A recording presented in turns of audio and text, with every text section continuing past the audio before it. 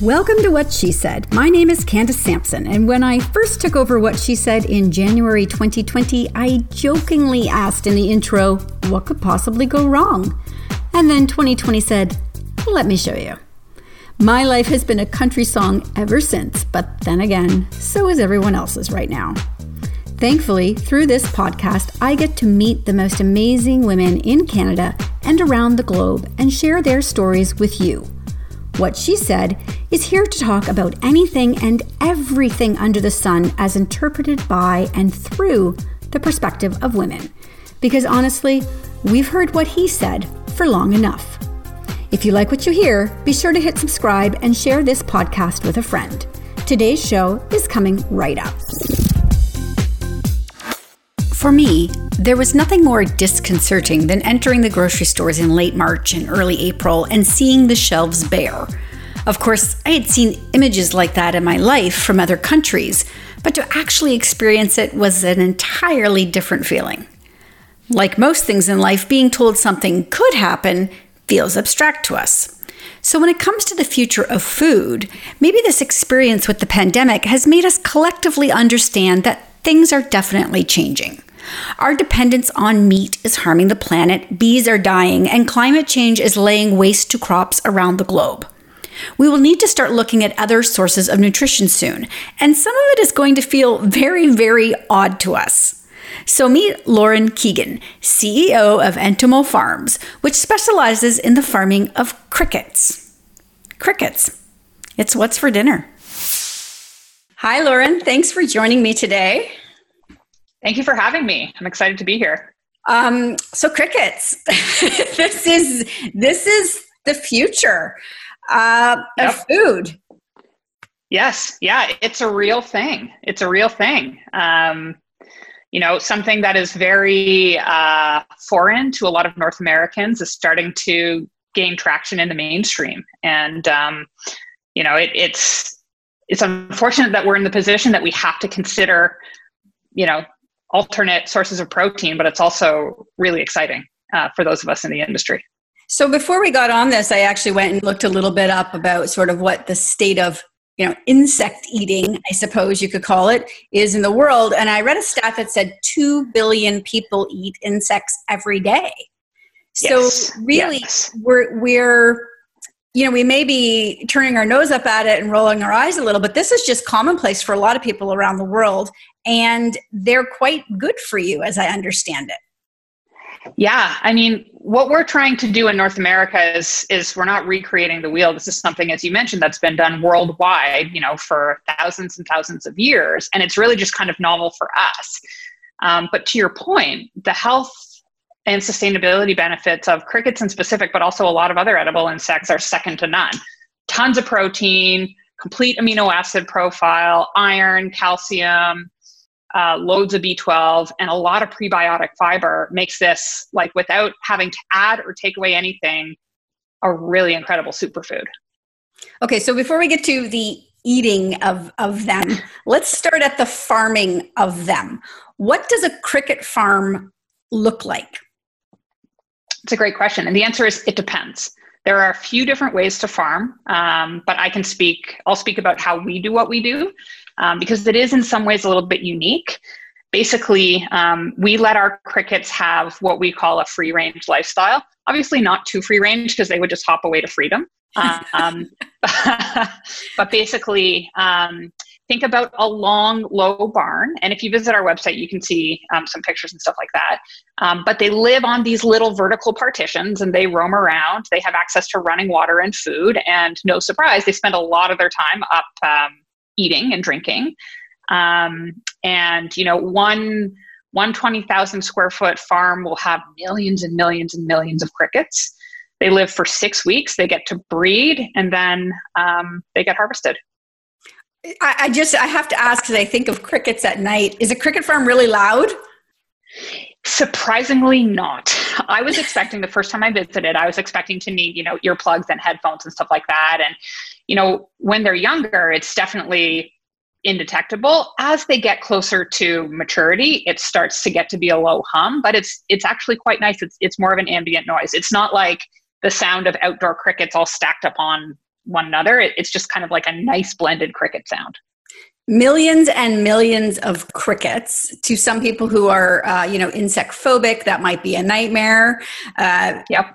How many crickets does it take to feed, say, a person? Is there an equation that you use? You need this many crickets to feed somebody? We tend not to think of it in terms of absolute figures of crickets because, yes, there would be millions and millions. And I myself, hilariously, am afraid of insects. So you can imagine my first time at the farm, it was a cold sweat. And then it goes away very quickly and you start to realize that they're much more afraid of you than you are of them.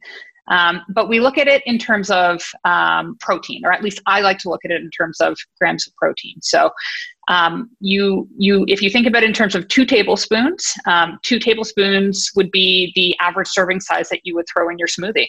So 20 grams would give you about 13 grams of protein.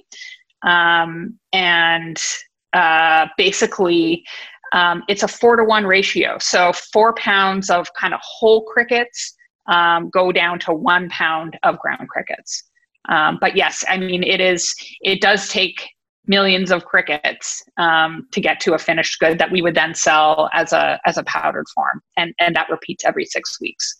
Okay. When I think of modern farming, I think of, pesticides, a lot of chemicals used, a great use of natural resources. Is cricket farming more sustainable than most types of farming? So the answer is yes. And this is the really exciting piece is if we put the health benefits aside, which I hate to do because they're so strong,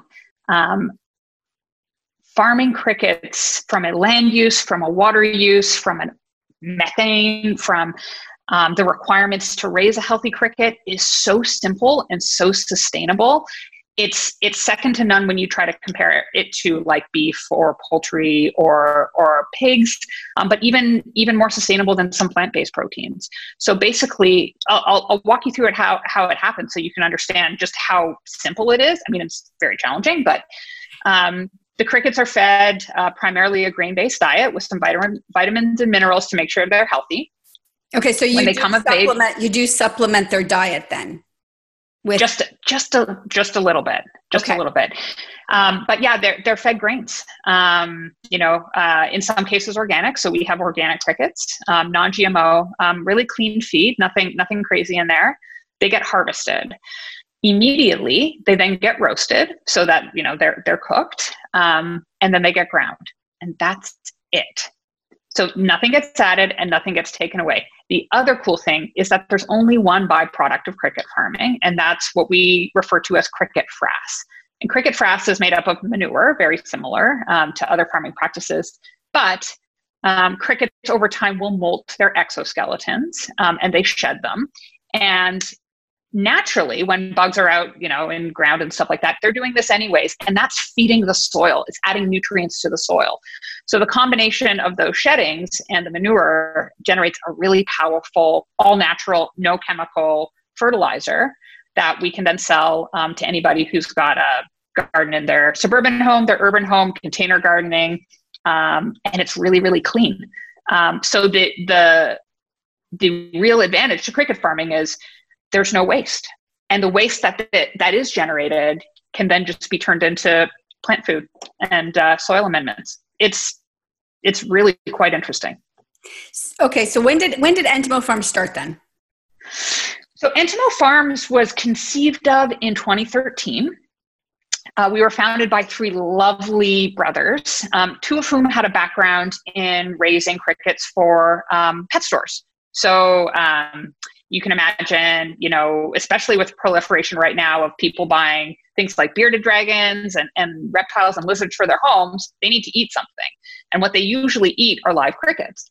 And so Ryan and Darren they had a great little business doing this. And their other brother, Jared, was super inspired by this UNFAO report that came out in 2013 and really kind of kickstarted the industry, which was suggesting that we have to be considering edible insects as a sustainable food source for 2 reasons. The first is for the planet, and the second is as a potential solve for areas of great food insecurity, places like Madagascar that have really struggled with keeping their populations fed.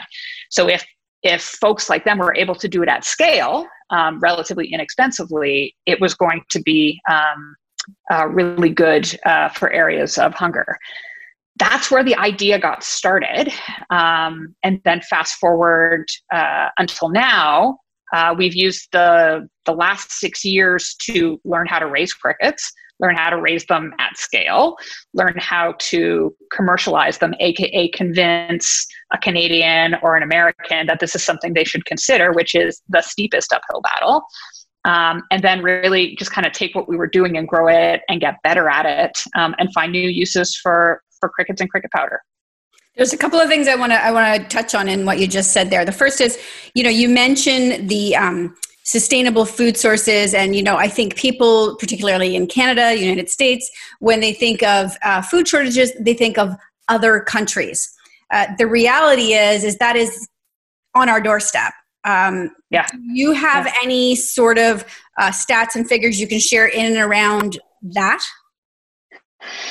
Inside of North America, I don't, because transparently, in terms of our focus, we have been focused on partnering with a group that is looking to commercialize in Madagascar, where the poverty rates and the hunger rates are quite astounding, but also because the population is already accustomed to eating crickets. The challenge, transparently, for North America right now is cost, and so industry-wide, we are quite focused on scaling to the point where our price points are a lot more sustainable.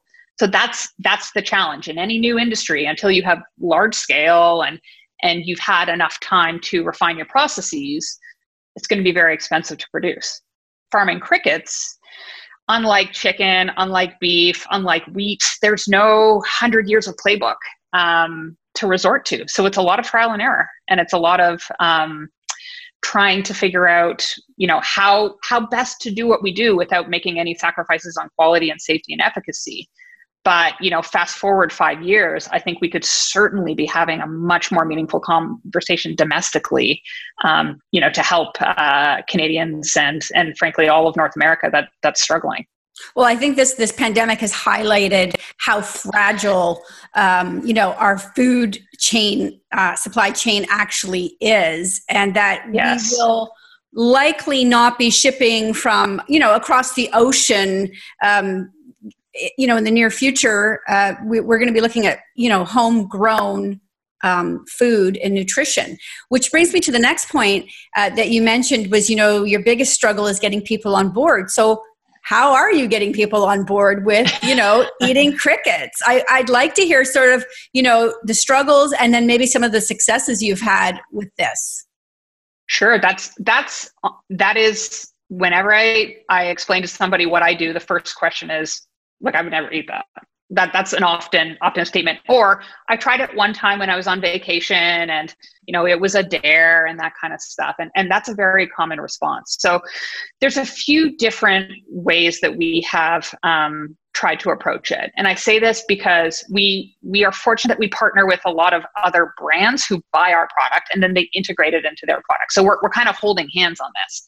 Are you in any way affiliated with Maple Leaf Foods? Because I understand they are one of the biggest cricket farming productions in Canada, I believe. That's a great question. So Maple Leaf is a strategic partner of ours.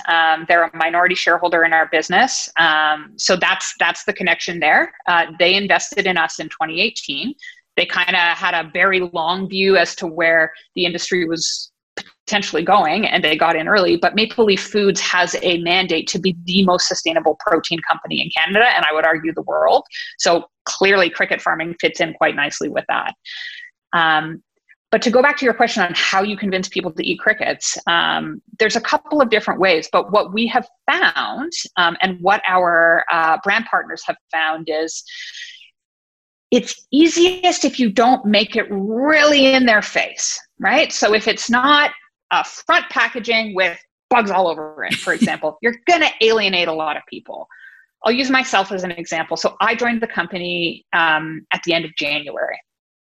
I was really excited about the opportunity, loved the people, loved the partnership with Maple Leaf, and I saw where the industry was growing, but But as I mentioned, terrified of bugs, won't deal with any of them in my house. But I have 2 young daughters who are like tiny little entomologists and also very interested. So I committed to the team that I would try a cricket by the end of Q1.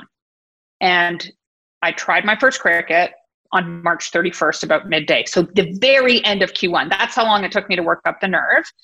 And I tried whole roasted crickets. And then I immediately thought, well, I psyched myself out for way too long because they're delicious. They have a great crunch to them. And this is a snack I should be eating every day. Most consumers are not going to do that. So the easiest way to consume a cricket is to throw it in your smoothie. Think of it like a protein powder. Think of it like the whey protein or the vegan protein that you're eating every day. Toss it in your smoothie and you're none the wiser. It's the same way that a lot of people put kale or spinach in their smoothie so they don't have to think about it. Okay, so to that point, I would say to you then, why crickets? Like if I have a protein powder, why would I choose crickets over, say, a whey or another type of protein powder? Is there an advantage? Yeah, I mean, it's definitely one of the most complete protein sources out there. So if you compare, we often get compared to plant-based proteins because plant-based proteins are a really strong alternate protein, great sustainability story. Crickets have a little bit more of everything. So because we take the whole cricket and we grind it, we get all of the benefits beyond just the protein. We get the prebiotic fiber that's great for gut health. We get a little bit of fat, a little bit of carbohydrate. So it's more of a complete food. Loads of B12. That's great. That's something that we have an advantage over plant-based proteins. From a whey protein standpoint, it's just much more sustainable. There's no fiber. There's no prebiotic fiber in whey-based proteins. But the amount of land and water use and processing required to get to a whey protein is significant. So from a sustainability standpoint, we definitely over-index versus whey. And then from a complete protein health standpoint, we have a lot of advantages over vegan proteins. Okay. Right now, so, I mean, where do you, if you're shopping for crickets, I imagine that in the beginning, this was probably quite fringe, not all natural food stores and things like that. Are you seeing an uptake in more mainstream places where we would get food, Walmart, Loblaws, those kind of places? Is this a thing? Yeah, I mean, it is. It's certainly, as the CEO of the company, it's not nearly enough of a thing for my liking. So a good example would be at Loblaws. You can buy President's Choice cricket protein, and that's us. That's a partnership that we have with them. Online is, the best first stop. So between our online website and then a bunch of our partner brands who are also selling cricket-based products, that has been, frankly, especially during the COVID kind of shutdown, online sales and online interest has grown quite significantly because I think people are really thinking about where their food comes from, probably a little bit more than they have in the past. You've got more time on your hands, and there's a crisis that we're faced with. So from a retail standpoint, it hasn't been a huge priority, but one area of interest that a lot of people haven't thought about until recently is pet food. So we have some partners and we have some projects in development for primarily dogs to start. So you can buy pet treats and like a kibble that contains cricket from a number of different brands, and then starting next year in a much more meaningful way in the U.S. on a national level. Yeah, it's interesting that you say that because pet food is something that we've become almost obsessed with as a culture, these different types of foods for our pet. We treat them like they're humans. Yes. But also, to that point, I think about, what we're doing to the climate with, traditional meat farming and your pets. If you're not on board for yourself yet, maybe a better way for the climate is to get your pets on board because they're not going to be picky about where that protein is coming from. No, not at all. And I think, to your point, I think pet food manufacturers have realized that the same consumers that are looking for more sustainable foods, healthier foods for themselves are also looking for that for their pets. And they haven't really had a lot of options. But I mean, dogs and cats left unattended. We recently got, like everybody else in Canada, we got 2 kittens um, in the last month, and I watched one of them just eat a spider in front of me. Right? Like I would never eat a spider. There's no world in which I would do that. But they were like 100% like, I'm going to eat this. Dogs will chew on grass and bugs outside. So it is a way of socializing the North American consumer to the fact that this is a possibility, right? If it's okay for my dog, next step, maybe it's okay for me. Yeah, I mean, and this is going to be the future. I think it's. I mean, I'm not there yet myself. So, I mean, full disclosure, I have not eaten a bug. I have not tried cooking powder yet. But I am fully aware that it's that thing where people will say, I'm starving, but I won't eat that.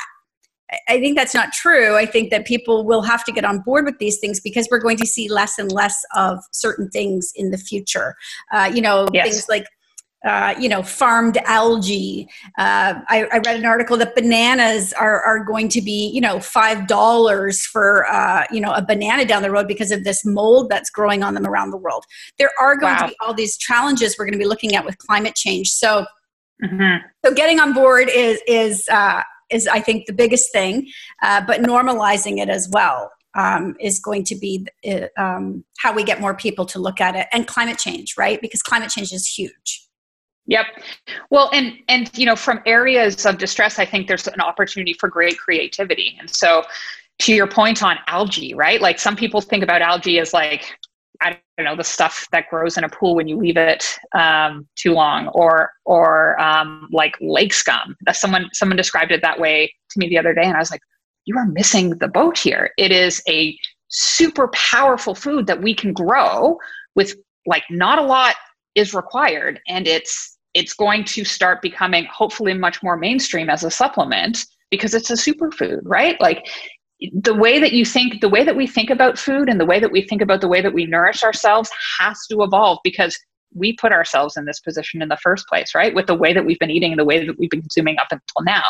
But another example of an area that I'm really excited about as a consumer and as someone in the industry is this concept of upcycling foods, right? So it started off kind of early days with, I can't remember if it was Loblaws or Sobeys. They started putting out like perfectly imperfect products. So like apples that were a little bit less expensive and probably not as beautiful as the shiny Honeycrisp, but still really good and otherwise would have gone to waste.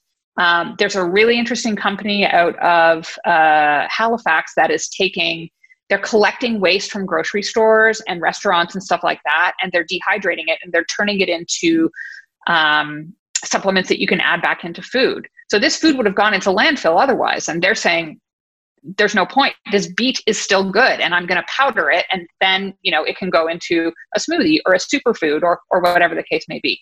That type of creativity is really, really important, frankly, because we've been wasting for too long.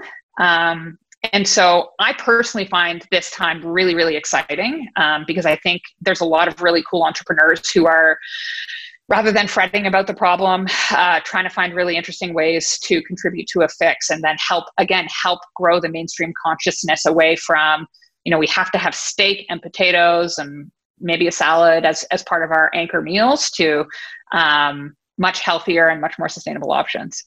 I like that you really mentioned that the concept of, of using those perfectly imperfect foods and things like that, because evolutionarily as a species, we were eating, food in its natural whole form for thousands and thousands of years. It's really only in modern history that we have, like you think about when you go into a grocery store, how much of that food is processed? Yes. Sitting in a box or a can, and all of these chemicals and foods engineered in a laboratory for the perfect crunch, the perfect taste that you're consuming.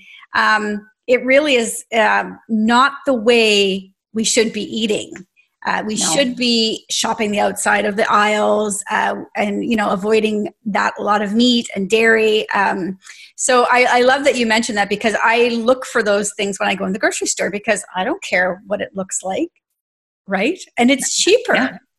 Yeah. And it tastes the same. And so on the one hand, you're getting a deal, which is great, but you're also in that, making that conscious decision, you're helping avoid a product that would have potentially otherwise gone to waste. They don't get donated as much, right? Like, it's not like they're going necessarily to folks who don't have access to food. A lot of the times this stuff just gets pitched, and it's a shame, right? Food has a much longer shelf life than we think, especially produce. Ugly produce is just still produce.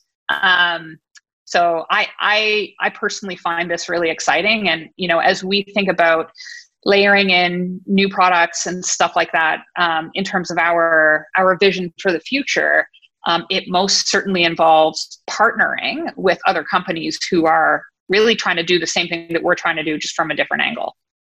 Well, if I can get past eating like a semi-ugly apple, I think I can convince myself to maybe eat a cricket. I'll do my best to do this by the end of, let's say, 2020. There you go. That gives you 5 months. And just listen, the other thing that you can do, if it's really too close to home, is you can bake with it. A lot of folks are using cricket as a substitute for flour. So we always say, don't use more than 20%. Like, you can't bake a banana bread just with cricket.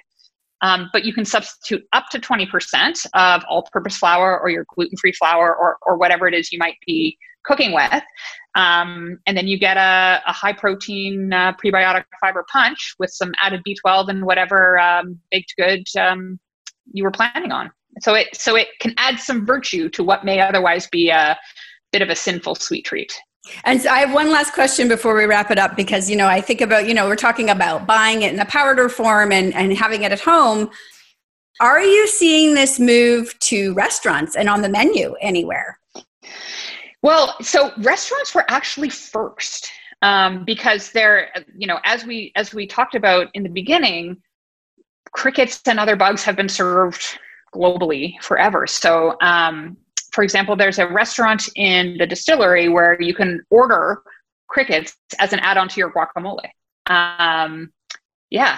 So they were kind of the early adopters, and it is a delicacy in many aspects. And there are areas where we were having a conversation with a group out of South Korea who were sharing with us that they don't eat crickets, but silkworms are like a culinary delicacy for them. So, I would argue chefs have been kind of pushing this agenda well before we really kind of got onto it ourselves. So that may be where you try your first cricket. Just go have some with your guacamole. Excellent. All right. Thank you so much for joining me today, Lauren. This was very educational, and I wish you luck with Entimo Farms. Thank you so much for having me. It is your favorite girl. That's right. It's the Ali Mars, the one and the only. Everyone else just ain't me. I am the host of Welcome to Mars, a lifestyle podcast where nothing is off the table. I have come a long way from sex and dating and have transformed the new vibe to all things lifestyle. We still talk sex, but I'm more interested in the journey, where people have come from, how they made it, and where they're going. Subscribe or follow to a brand new look and a brand new era. Welcome to Mars. Subscribe or follow on Apple, Spotify, Google, or at thealimars.com. Because even with the new look, I'm still that same bitch you love to hate. I'm Andrea Askowitz. And I'm Allison Langer. And we are the hosts of Writing Class Radio, a podcast, but we are so much more. We have writing classes. So if you are looking for live online classes where you can join a community, write to a prompt, get feedback, and get better, check out all our classes at writingclassradio.com. And listen to our podcast wherever you get your podcasts and at writingclassradio.com. Another Sound Off Media Company podcast.